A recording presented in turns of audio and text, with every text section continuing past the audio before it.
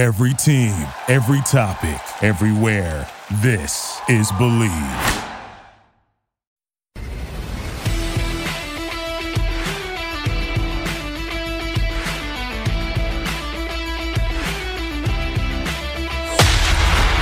You're listening to the Hawg Talk Podcast, part of Believe Podcasts and the Buzz Radio Network.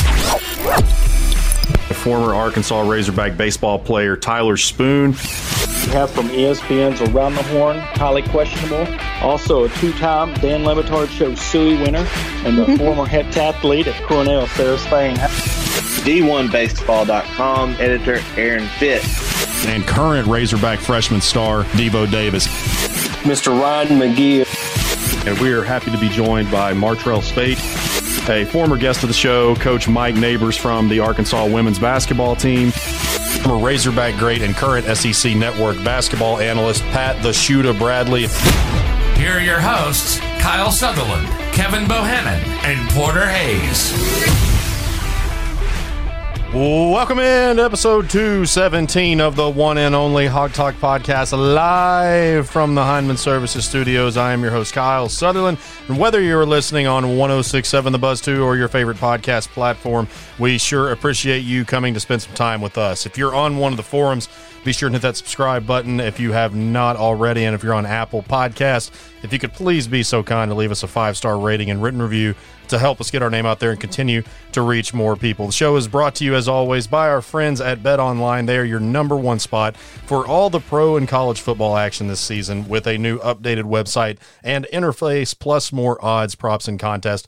BetOnline continues to be your number one source for everything football. Head to the website or use your mobile device to sign up today and receive your 100% welcome bonus off your first deposit just for signing up. Don't forget to use promo code NFL100. BetOnline is the fastest and easiest way to bet on all of your favorite sports. BetOnline, your online sportsbook experts. Got another great one for you here in just a second. Coach Cabo and Porter are joined by Josh Pate of 247 Sports. Josh covers a variety of college football nationally, and he's been really high on the Hogs as of late. He's made them a focal point. I don't want to say a focal point, but has talked about Sam Pittman, the culture that he's built there, and just how great they've played so far this season. And so look forward to hearing his insight there. And then in the final segment, I visit with Travis Brown from the Eagle in College Station. Travis actually joined us last year on the show right before Halloween when we had played A&M around that time, and a lot of great insight from him. And so we'll kind of break down some of the things on offense, defense, and injury updates and everything in between on that. And so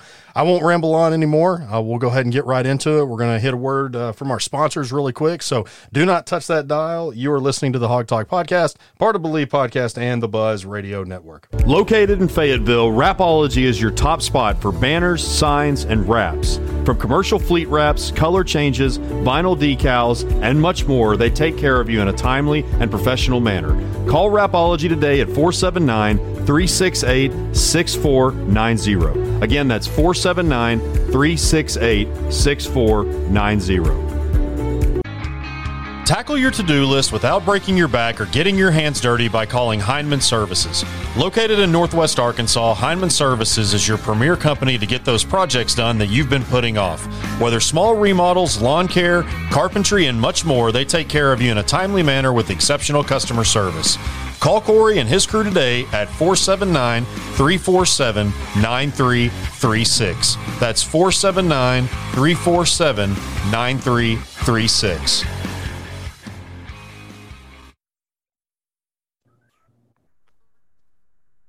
Welcome back to episode 217 of the Hawg Talk Podcast. I'm Kevin Bohannon, joined by my man Porter Hayes, and we go to the Workman's Travel Center hotline, where we are joined by National College Football contributor for 24/7 Sports, Josh Pate. Josh, welcome to the show, man.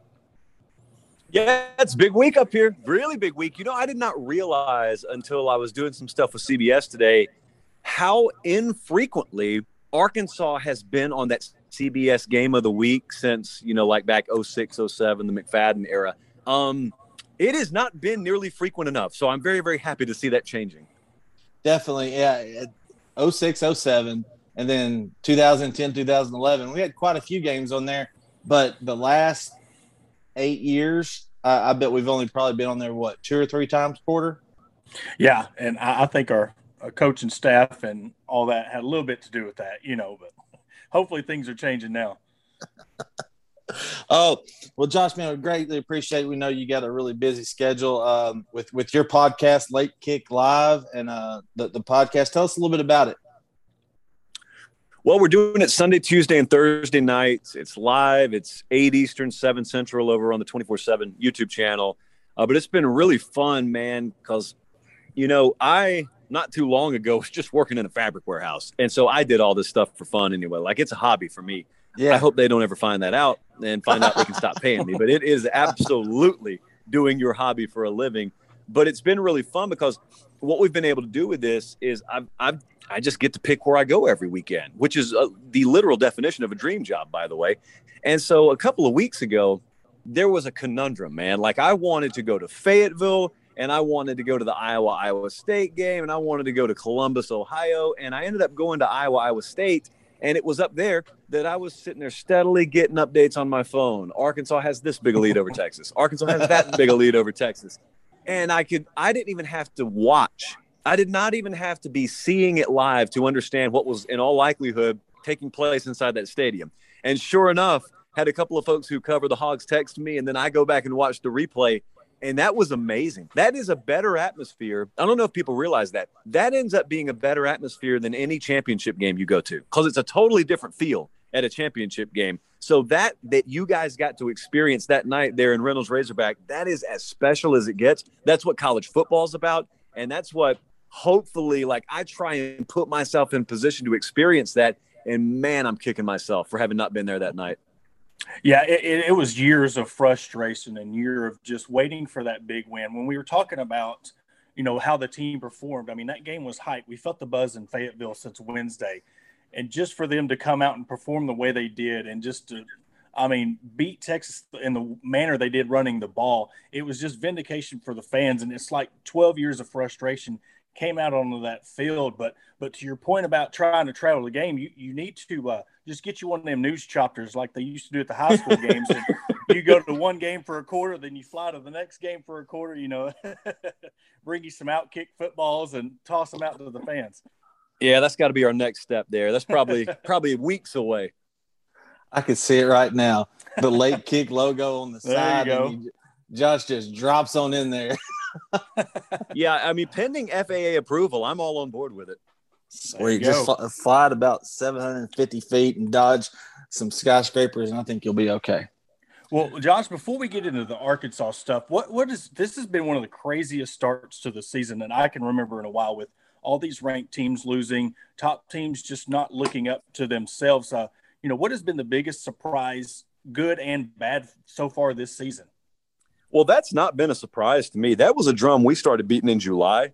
We made up a term for it. We made up the term Renaissance season because I thought just that. I thought that you're always going to have what I call the redwoods of the sport. You're always going to have those tall trees, those big programs that stand out.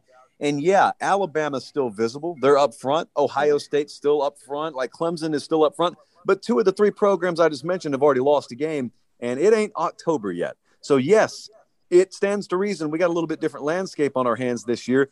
And it's a year, I think, where even at 24/7 Sports, when you look at the overall team talent composite, that can fool you. That can mess you up, because football is a lot more about talent. It is a sport that runs on having talented players, but you've got to have them developed and evenly distributed. If I got 50 5-star linebackers, I got a really talented roster, I'm going to suck as a team. And so you got a lot of programs out there that are used to having next level quarterback play that just have really good quarterback play right now. Well, that's a problem, because that's like Nolan Ryan not having his fastball. If you're a crafty veteran who gets by low 90s, upper 80s, you got a secondary pitch, tertiary pitch, whatever the word for fourth pitch is. You got those things in your back pocket. Some of these programs hadn't had to worry about throwing a curveball because they've had that elite quarterback. And that's what Ohio State's going through right now. Clemson's going through it right now. Bama, I think Bryce Young's playing better than all of them, but at the same time, like, they've had issues on the line of scrimmage. And so what it does is it also should caution people to not act like they normally do when a team loses a game early. It's happening with North Carolina. That's a perfect example right now.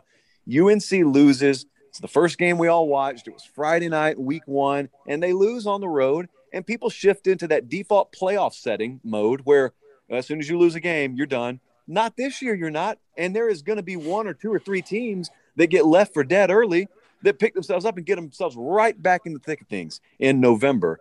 And that's even if you're worried about talking about playoff. I don't even start doing it until later in the year. Right now, I'm just having fun watching how many programs matter, how many programs are moving the needle coast to coast, because that's the way it should always be every year. Yeah, and the early talk is you look at somebody like Cincinnati, who's right there inside the top 10, and they're thinking, well, is this year somebody from the G5 makes a move and is able to get into the playoffs because the heavyweights are going to knock each other out so many times. Yeah, and I'm normally one who's not on board with that concept. It's a long-standing stance I've had about G5 inclusion into the playoff. But how I feel is irrelevant. Well, my personal preference is irrelevant. How I feel is absolutely yes. I had a fight with our folks internally about that at the beginning of the year because they wanted to pretend like it's an actual written rule that a G5 team can't be in the postseason, and that's garbage. Just because they haven't doesn't mean they can't. There's a big difference between have not and cannot. And so far, the landscape has not supported a G5 team being included. Well, this year you got a different landscape. And so I think that's in play. And speaking of that, I mean, is that what it's going to take? Like you said, that Renaissance year where there's just chaos and there's that one lone team that basically the committee has no other choice but to put, like they're almost forced to put them into the college football playoff. Well, I think 2 things are in play. Number one is what you just mentioned, but you also got to understand the problem those G5 teams have had is they've always had to come from the back of the pack. They've always been coming from out of nowhere. None of them have ever started the season perceptionally in everyone's top 10.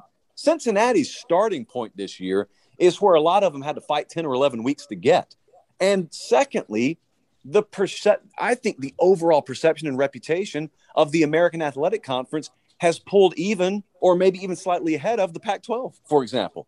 And so you win that conference, and if you do that along with a win over Indiana and a win over Notre Dame, I think people are rightly going to look at that kind of resume and say, well, this impresses me as much as winning the Pac-12 at a loss does. I would actually agree with that, and I've never said that before. So I think it's not always a static environment. Every year brings its own set of parameters, and this year I think is unique enough to where, you know, even I wouldn't have that big a problem with it, and I've never supported a G5 team being in the playoff.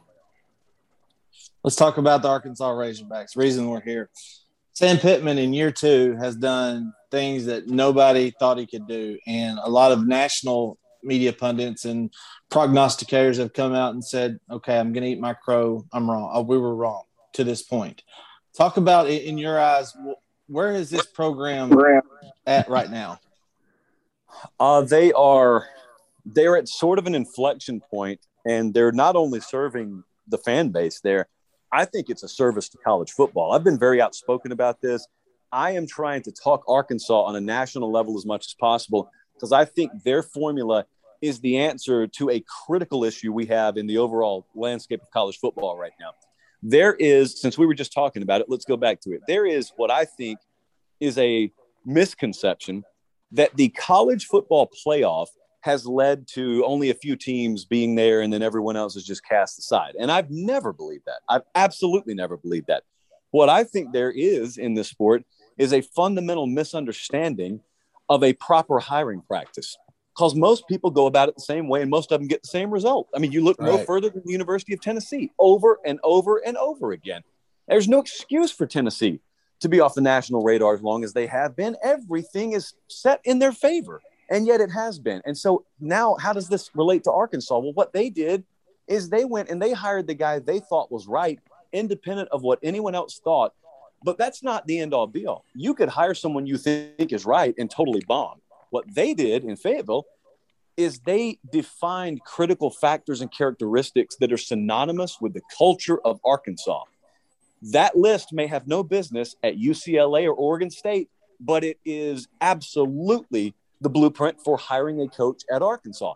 And they never cared what anyone said. They didn't care about winning a press conference. They didn't care about trending. They didn't care about anything. along those lines. They cared about winning, and they cared about building the right culture to win. And so they went and got Sam Pittman, and it was met exactly the way you just described it. No one nationally was blown away by the hire. I wasn't blown away about it at the time, but I also didn't know how to think about it properly at the time. And so now people start to observe, I think, not even the fruit, but just sort of the beginning of the blooming process there. And there's still going to be some bumps along that road, but the difference is you can feel it. You don't have to live in Arkansas. You can feel it. I'm in Nashville. We got people in LA. We got people in New York. You can look at that, and you can look at the way that everyone there is embracing what's happening. It's a quantum effect. It's a springboard effect in terms of result when culture starts to manifest itself, and then finally you start to see some result on field. That's what they're doing at Arkansas. I hope, and I think they are, I hope a lot of people that are about to be in positions to make their own hires are watching what's happening there, because that is a new school model that should not be new school. That should always have been the way people were going about it. Unfortunately, it hasn't been. And so hats off to Arkansas. I think they're doing Arkansas fans a huge favor, but I think they're doing college football a huge favor. Yeah, and another school, I watched one of your takes today, and this is going to please my father-in-law because he's a big Michigan State fan, and we've actually had that same conversation for 6+ years now, just how similar the two programs are, and now what they're doing with their coaches and how they hired Mel Tucker. You're bringing somebody familiar with the program, but they also know the culture. And, like you said, hopefully this spreads out and it really teaches other schools to, hey, let's try to do the same thing. That way we're having a lot of, coaches that are staying around 5, 6, 7 years instead of every 2 years. It's like a revolving door of coaches and buyouts. Yeah, and I'll tell you what else it does. It avoids college football getting into that kind of incestuous hiring pool that the NFL finds itself in sometimes, where it seems like there's just this stagnant pond of candidates, and they look like they're all printed off the same sheet of paper, and it's just there's no creativity, there are no opportunities given, there's no risk taken, and there's no outside-the-box thinking. Sam Pittman never gets hired as a head coach in the NFL. Someone never gets hired. Yep. In fact, it was almost unheard of for him to get hired in college football, and yet he did. And so now look at him and think about what that does, because you look at Mel Tucker, you look at Sam Pittman. I am big time pulling for Shane Beamer at South Carolina because he also fits this mold of a guy that matched a culture criteria checklist at a place, in this case, South Carolina. And that's just another one to look at. If those kinds of guys are succeeding, it makes people fundamentally shift the way they view a hiring process. And it also by default shifts the kind of candidate they're willing to consider. And that's a good thing. Do you think it's just, how society is now? Everything's now faster. Do you think that plays into, what's going on with these coaches? If they're not winning in 2, 3 years or 4 years, we're going to find somebody and try to get the new hottest thing to come in and see if they can turn around a program in 2 to 3 years, opposed to look like what coaches Dabo Swinney and Venables and Elliott and them have done in 7, 8 years at Clemson. And now what Pittman's doing at Arkansas. Do you think that's what's caused a lot of this, is just that pressure? If you lose 1 or 2 games, your season's over of the national championship. And then if you don't win enough games, you're automatically, you got that pressure third year. If you don't win X amount of games, you're out the door. Yeah, I think there's a lot of that. I'll tell you one of the biggest realizations I came to when I was finally given the ability to do this for a living and to cover this stuff. When I was a fan, when I was growing up, when I was just observing the sport from afar, I always thought that people in the athletic director's chair and boosters and board of trustee members, I always thought they had all the answers. I always thought they were the enlightened class that understood how to think at a different level than little old me. And they had this magic formula and list of ingredients that it takes to be a coach, and they would never screw up the hiring process. And then I got to see behind the curtain. And this does not just relegate itself to college. This exists in the NFL too. A lot of these folks, when they go inside their office, I'm speaking from firsthand experience now, a lot of them, the first thing they do is they turn on ESPN or they go to 247sports.com. These people are not all that different than the rest of us. They have worked their way up the ladder. They got a break here and there, and they ended up in a chair that sometimes they're qualified for and sometimes they're not qualified for. I'll tell you what they're qualified to do. The modern day athletic director, 8 or 9 times out of 10, is in that position because they're great at fundraising. Well, that's all well and good. But a lot of times the best fundraiser does not make the best evaluator of coaching talent, shall we say. And so you end up in a mess and you ask yourself, how did we get here? Well, you had the wrong folks driving the train. That's how you got there. They don't hire search firms just for anonymity. They hire search firms because they don't have a clue what they're doing in a lot of cases. And so, yes, to answer your question that you asked about 3 minutes ago, absolutely. I think that's the direction it's headed. But also there is a misunderstanding about how progress and the process therein happens. Everyone thinks it's linear. Everyone thinks, okay, you do this, and the next year it'll be 20% better, and then the next year it'll be 40% better, and then we'll just arrive. That's not the way it works. Georgia Tech football, for example, last year, to start the season, they beat Florida State. And a lot of people were fooled into thinking, all right, here we go. The climb has begun. It had not begun yet. They had not bottomed out as a program yet. And I'm telling you right now, it's not linear. You could look at the overall trajectory of Georgia Tech football. They lost a game last week, for instance, to Clemson. It may very well be that if you were to draw a line between that win against Florida State last year and a loss against Clemson, if you were to just draw a line from one to the other, it looks like the line's going down. But it may be that there's a trough between those. And the win at Florida State was part of being on your way down. And the loss at Clemson the other day may be one of the first steps on the way up. That's the way it works if you understand how to have proper perception. If you don't, you panic and you fire guys, and then you start paying buyouts, and then you got to skimp on stuff, and then all of a sudden you're paying another buyout for another staff, and then you're Tennessee. And next thing you know, it's a dumpster fire. So, all right. You talked about the inflection point, and I'm really glad that you said that because I said that Texas would be a really good resume win for Sam Pittman and this program based on where we're at right now. Texas A&M would be that second step to where we're at. If you look at the statistical breakdown, pretty even, across the board for, as much as you can beat through 3 games. Their offense really hasn't performed because obviously Haynes King went down and Calzada has been inconsistent back there. If you look at the passer efficiency rating, their defense is stout. There's no doubt that this is going to be the biggest test, especially with Arkansas possibly having a couple linemen out. Give us some quick keys to how Arkansas can win this game. You got to be careful on early down tendency. This goes for both teams in this game. I think because of the hesitancy, if you're missing a lineman, or on the other side, your hesitancy because you have a green quarterback, you run the risk. I don't care how many plays you've called in your life. You run the risk of working yourself into predictable play calling situations on early downs. And these defensive staffs are plenty good enough to figure it out. I mean, Joe Schmo on the 35-yard line, smart enough to figure it out after a little while. And the problem therein lies because first down tendencies by default create third down tendencies. And the tendency with that would be both teams getting worked into obvious passing situations. And I'm not sure that's where either one of them want to be. But I'll tell you, lineman or no lineman, KJ Jefferson's ability to run the ball is not something A&M's had to defend this year. I'm not saying they're incapable of doing it. I'm saying it just provides a different element. And I'll tell you, everyone wants this huge key to a game or they want the big play.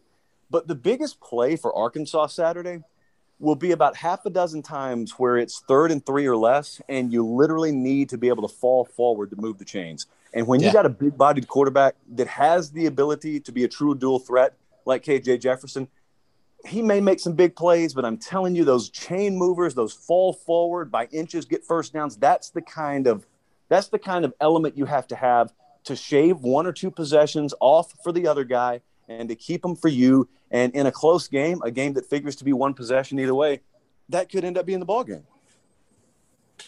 We've seen that special teams have been really big for Arkansas as far as do they succeed or fail. And we've seen it in the past. We had a big punt fake down at Jerry World where I forget it was from Australia, ran it in for a touchdown. Do you think this could come down to special teams? I think both staffs probably look at it that way. I mean, I think both coaching staffs, if they are mapping out their plan to win this game, I don't think either one of them are looking in the mirror and saying, well, our offense is going to just fully take care of business here. They'd love for it to happen. But I think they understand, both staffs understand, this has got to be a full team complementary effort. And if it means turning the ball over a couple of times, that's probably part of the game plan. But absolutely, how do you win the hidden yardage? How do you steal a possession or two? That's the name of the game Saturday, and it is by any means necessary. So absolutely, that's going to be a key element here. Don't go to the concession stand on 4th down, in other words. Yeah. Well, Josh, we ask every media personality that comes on with us, and I know it's Wednesday, it's still a little early, but we ask for your weekly prediction, especially of this game since you're there. Give us your thoughts on the game and what the outcome is. I don't have a problem at all telling you. I think Arkansas is going to cover. I think Arkansas will win the game. There is one team in this matchup that feels totally comfortable and confident that they know what their identity is, and it's not the favorite. It's Arkansas. And I've watched every snap of Zach Calzada so far. I think in the future he'll be a very capable quarterback. But when I say future, I don't mean 72 hours from now. There are a lot of questions. Like, really good kid, really talented, but there are a lot of questions there. And I get really uneasy. I don't care what a point spread says at that point. I get really uneasy when I don't see a major quarterback edge on the side of the favorite, and I don't see an identity edge on the side of the favorite. Those kinds of environments, man, like y'all know what it's going to be like there Saturday. You know exactly how hairy it gets there the 3rd or 4th quarter, and it all falls back on that stuff, that culture, that identity. Like, that's what it falls back on. You can't quantify it. You don't know how many points that's worth, but I got a feeling it's going to be worth enough to get Arkansas to win. Well, before we go, I was going to ask you, since you've kind of been showing the Arkansas fan base some love, what's your mentions been like since and really getting to know the Arkansas fan base? Oh, I love them, man. I've looked for any reason to show Arkansas some love for a long time. Like, I've always had an affinity for the fan base. I am a big fan of watching deserved fan bases get fed. I keep bringing up Tennessee. It sounds like I'm bashing them. I'm not. It's the opposite. I feel the same way about Tennessee. Those folks keep showing up and keep showing up and keep showing up, same way Arkansas fans have been, and they've just been shoveled crap for a long time. And it is well past time for them to get some steak on their plate instead. And so it's really funny, or it's not funny, it's fun, period, for me to be able to watch. So the mentions have been exactly as you would expect them.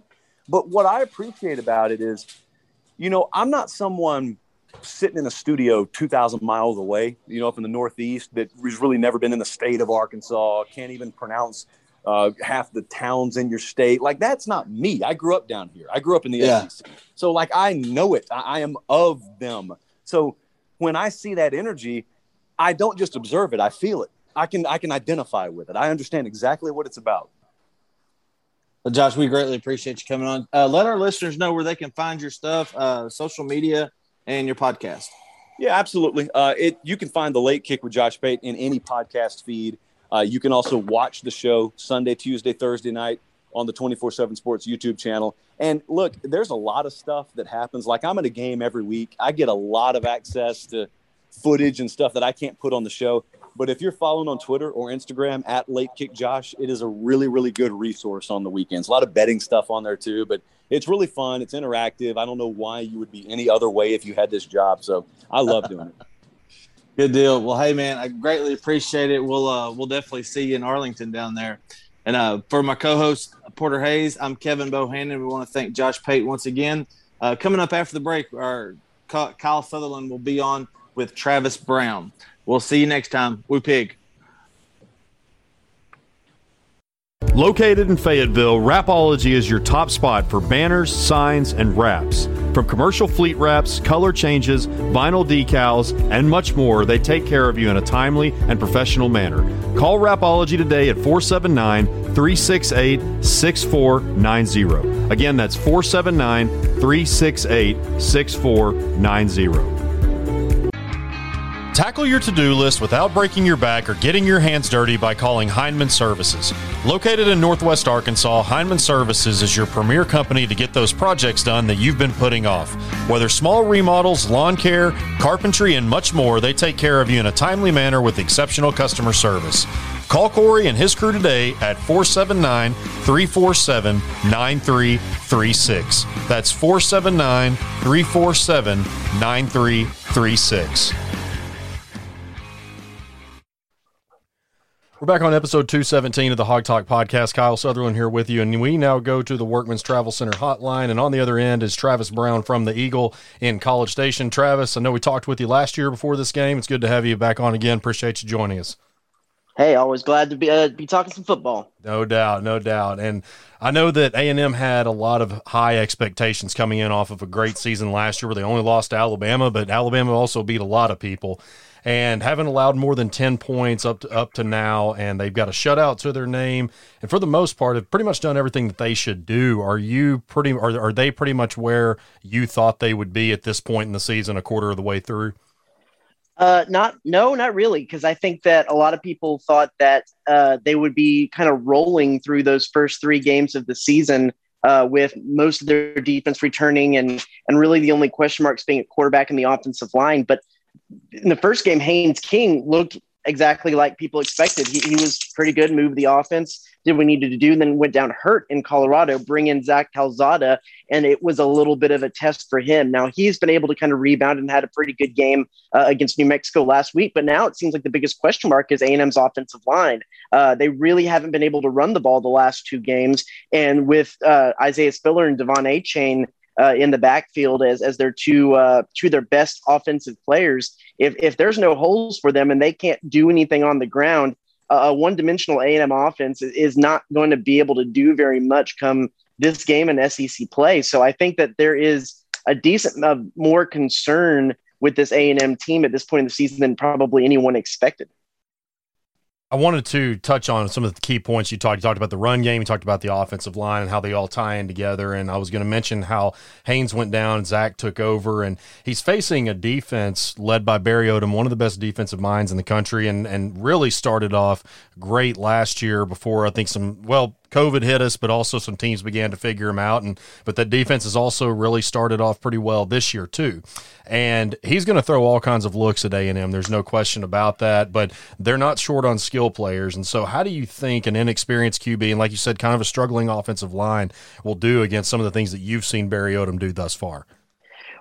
I'll go back to what New Mexico was able to do, and it wasn't necessarily the most physically daunting defensive line or just highly touted, but their strategy over there was and always is to throw a lot of stunts and slants at an offensive line, have them have their eyes moving and have to really try to pick up different kinds of blocks coming from different directions, and for the most part, it worked pretty well. For what A&M was trying to do in the run game. Pass blocking, the line's been pretty good. And Calzada or Haynes King has had a pretty good amount of time to work in the pocket. And I don't really have much of a worry for Zach Calzada. I think he did a really good job against New Mexico as long as he takes care of the ball and doesn't turn it over, throw an interception in the game. I don't really think there has that much to worry about. I think, man, all of the hesitation or focus needs to fall on that offensive line, who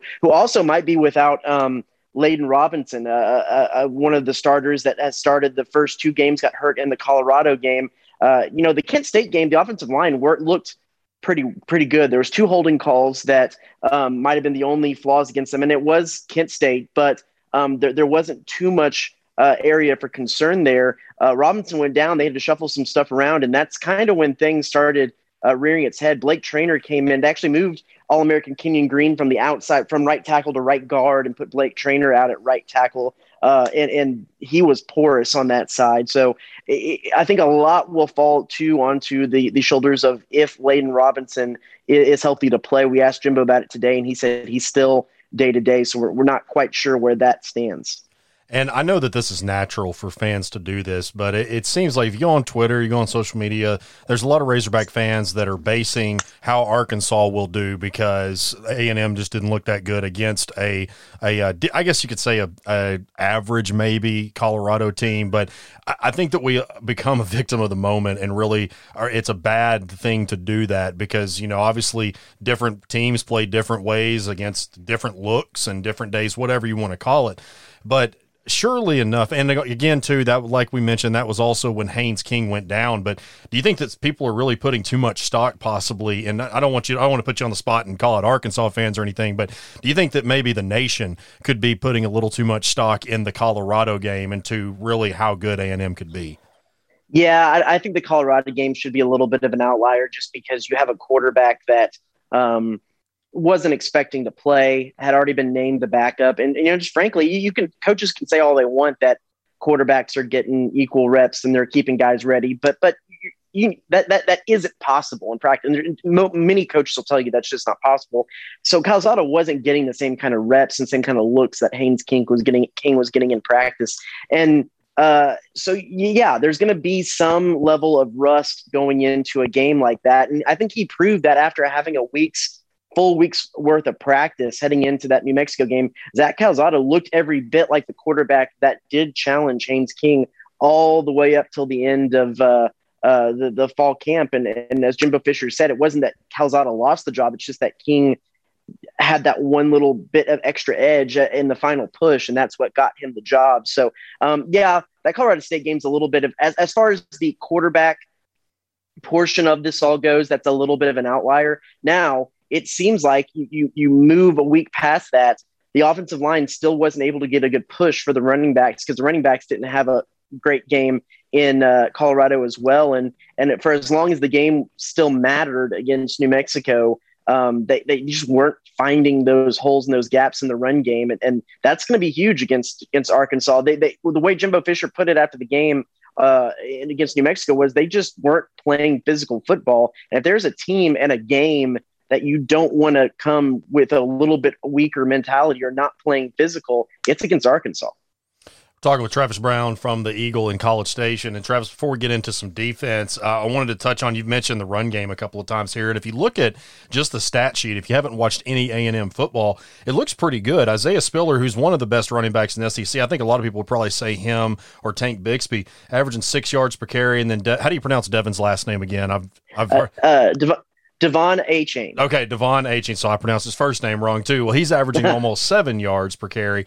And I would wonder, just kind of, I know you can't predict the future or anything, but based on some of you watching Jimbo over the last few years, and do you think maybe he's going to try to, because, again, they may not be running the ball very well, but they with what they're doing with the 6 and 7 yards per carry, that could possibly be something that Jimbo looks at as like, well, I'm just going to try to run it at their face, or I'm going to take a shot down the field and see what I have with Calzada here, because Arkansas has done pretty well much better on the defensive line than they did last year, and they know they have a good secondary. But I guess really to sum it all up, my question is, do you think he's going to maybe just try to run it at first, or do you think he just really starts going through the air to begin the game? Jimbo Fisher is definitely a guy who's I don't want to say is set in his ways, because he does adapt and transform as the game moves on, but he does have a very specific style of offensive football, and it all usually pretty much predicates on possession football. He wants to dominate time of possession. And to be able to, and he's okay with going to third down multiple times in a drive, as long as it's third and short, third and manageable, move the chains, run 3 downs, move the chains, and keep the offense on the field to let the defense get a rest, and kind of go with that idea that if the other team's offense is on the field, it's a lot harder to score points. That being said, so for that system to work, you have to be able to run the ball and run the ball in a way that you're not getting behind schedule. I would be shocked if he came out just trying to hurl the ball around and not trying to establish the run, because A, that just doesn't fit his system, and B, it's not necessarily Spiller and Achane are his 2 best offensive players, and to just negate them just wouldn't suit the way that the team is built. So yeah, they're definitely going to try to establish the run early, I would think. Now, they might go a little bit more play action pass early, they depending on what the defense gives. But yeah, I would think that just, trying to go a little bit more one-dimensional or go more passing heavy would certainly not be in the cards for A&M. And I just hope that they pay a little bit more attention to Jalen Weidermeyer this year, because I know he had his best game against Arkansas last year, so that's one guy that you definitely have to look out for if you're the Razorbacks. But switching over to the defensive side of the ball, you guys, I think, are 9th, and I know you're top 10 in the country in total defense right now. And Arkansas really, I understand they played a 15th ranked Texas team, but really has not seen that great of a defense thus far. And there's been a lot of polarizing opinions about how KJ Jefferson has played, about how some of the receivers have been inconsistent at times. I know that Traylon Burks finally picked it up and really looked like his old self last week against Georgia Southern.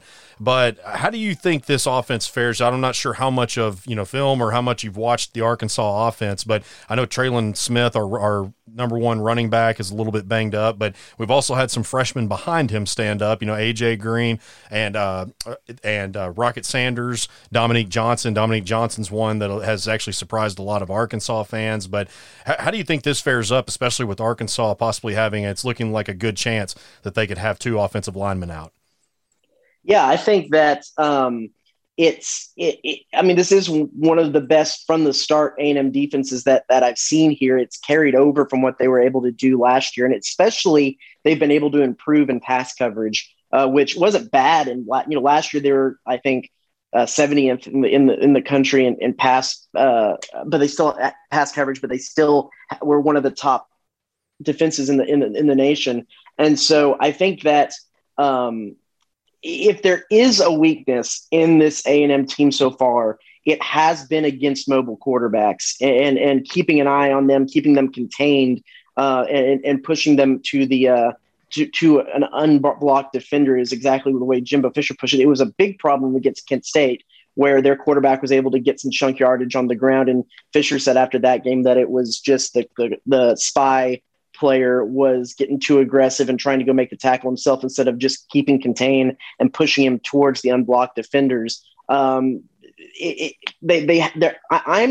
that the linebacking core has not necessarily been tested a whole lot this season. And I'm curious to see how much of some of these early issues, because it's hard to kind of necessarily know exactly what they were scheming in those instances, but to see how much of this falls onto the shoulders of the linebacking core, and if they have carried over the same kind of talent and consistency in years past.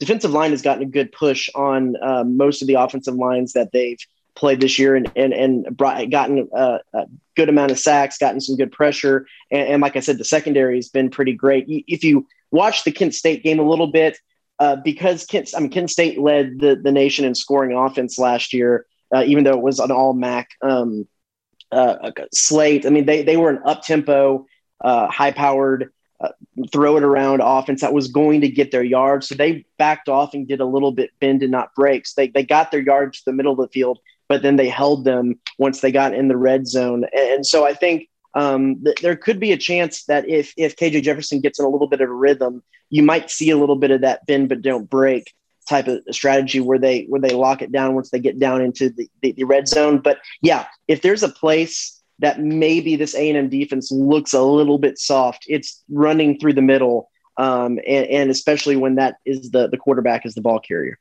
And I know you mentioned a injury there along the offensive line in Arkansas, as I said, has 2 of those there.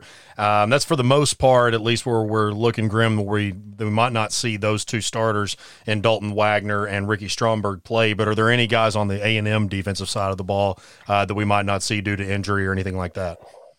Keldrick Harper is a fifth-year senior who gets some time in at nickelback. Safety, but Antonio Johnson has really stepped up and done a good job there. Carper was out last week against New Mexico, and was one of the guys listed as kind of day-to-day this week. But other than that, they're pretty darn healthy. Miles Jones is one of their probably their biggest lockdown cornerback.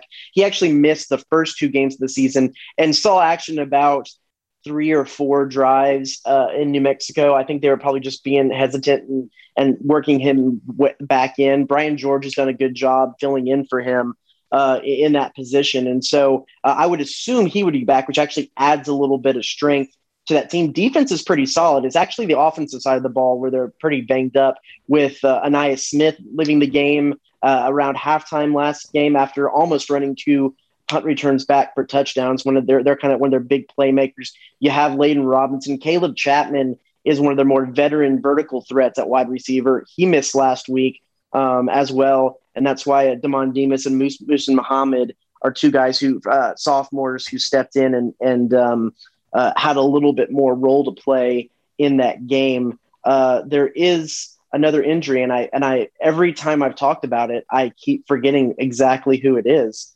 So when that comes back to me, I'll let you know. But those are the major ones to Liz Layden Robinson, Anaya Smith, Caleb Chapman, and actually Keldrick Harper might actually round out the group. That's who is the key guys that probably would make an impact in the game who are out due to injury. All right, you've talked with me before. I was going to ask you and put you on the spot. Is this the year where the Razorbacks break the streak? We don't let it get to a decade long. Sam Pittman gets to 500. Tell me your prediction. I've said everyone else, if there is going to be a year, it's going to be this year. This is a great Arkansas team. A&M is a team that has the target on their back. They have the talent, but they just haven't necessarily had a full game where they've just put everything together yet. I think that there's the potential there for this to be as good of a team as last year, but the offensive line just hasn't necessarily gelled together. The running backs, therefore, haven't been able to have the holes. They've had a quarterback change. The defensive running quarterbacks, it just hasn't fully clicked. And it really does concern me when the one thing that is obvious when you see, but also Jimbo Fisher calls out, is that there's just been a lack of physicality over the last couple of games for A&M. And if you look at, I go back and think about, I was talking to someone about this the other day. I mean, was it 4 years ago? I think this game at AT&T Stadium was when Myles Garrett got banged up in the game and he was in and out for most of the season. I go back and think of, was it Austin Allen a couple of years ago? Yes. Who just kept getting hit after hit after hit and stayed in the, I mean, that was one of the gutsiest efforts I'd ever seen of him just staying in that game with the amount of beating that he took. It is a physical game every year. I mean, some people, Jimbo himself called it a rivalry. I think it's a rivalry game as an innocent bystander to the series.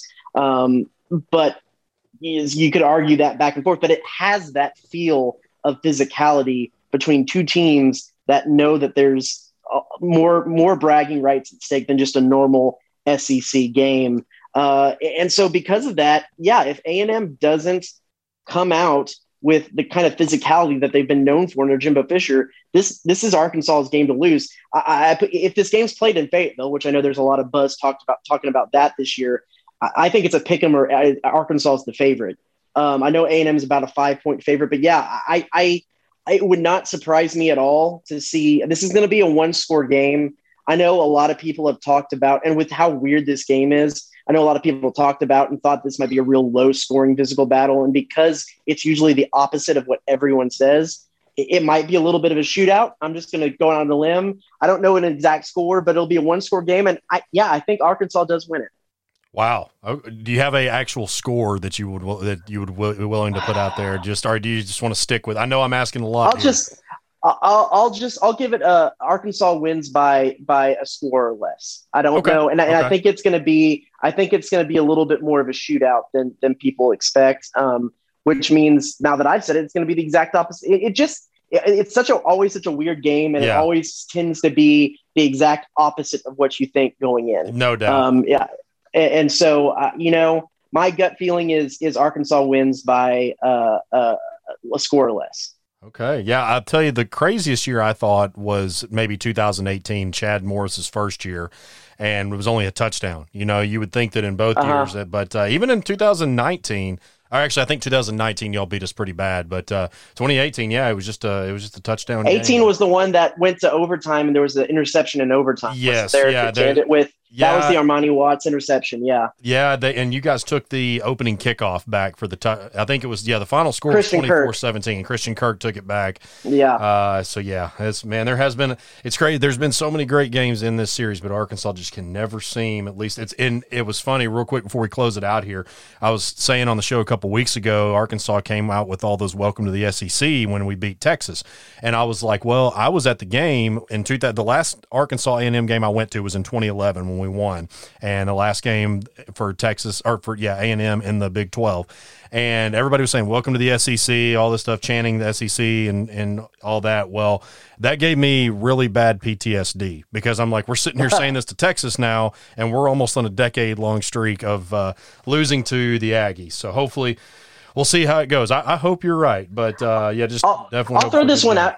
Let me throw this one at you too, real quick, because I'm curious from the Arkansas perspective. I know A&M fans absolutely, which is weird because it's still in the state. And again, I didn't go to A&M, so I'm an innocent bystander to all this. But A&M fans just do not want to have this game at AT&T Stadium anymore. And I know Sam Pittman was talking about wanting to have it back at home after A&M had it home this year. What is Arkansas fans' perspective on the game at AT&T? Because I know there's the kind of cliche. It helps recruiting. So many players come from the state of Texas. There's a lot of fans and same things that a lot of the A&M ADs and people say. Is this a game that people like at AT&T from the Arkansas standpoint, or is it one that they'd like to see go back to Fayetteville? It's one that we would like to see come back to Fayetteville. I think at first, whenever we started this in 2014, 2015, when Bielema and Sumlin had those two back-to-back overtimes, and of course our A&M won both of those too. That was when it was more, it had its luster at that time, at least from my perspective. I can't speak for everybody, but we do want it back in Fayetteville. Call it the home and homes now. It's kind of one of those where, the shine is off the penny by now. And so we're ready for it to be back in College Station or Fayetteville. So we've got 3 more years after this, and then we'll be back there. So. Yeah, I have a jaded perspective because I'm from Dallas, so it's always a free trip back to home on the company's dime. So maybe that's why I think it's a little bit better. But anyway, I was always curious on I knew A&M's take, but I wasn't, beyond what you read on Twitter, wasn't sure what Arkansas's take was. Yeah, no question. We've been talking with Travis Brown from the Eagle in College Station. Travis, man, it was great talking with you again. And as we always say, always good luck to you down the road, except for this week. That's what I tell them every single week. All right. Well, have a pleasure talking to y'all, and y'all have a good one. Well, that'll do it for episode 217 of the Hawg Talk Podcast, brought to you by Bet Online. For Kevin Bohannon, Porter Hayes, and all of us here at the Hawg Talk, my name's Kyle Sutherland. We will see you on Monday.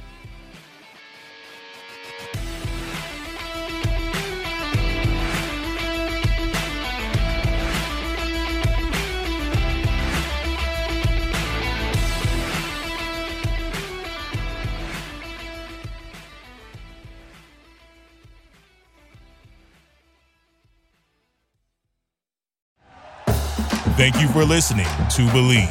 You can show support to your host by subscribing to the show and giving us a 5-star rating on your preferred platform. Check us out at Believe.com and search for BLEAV on YouTube.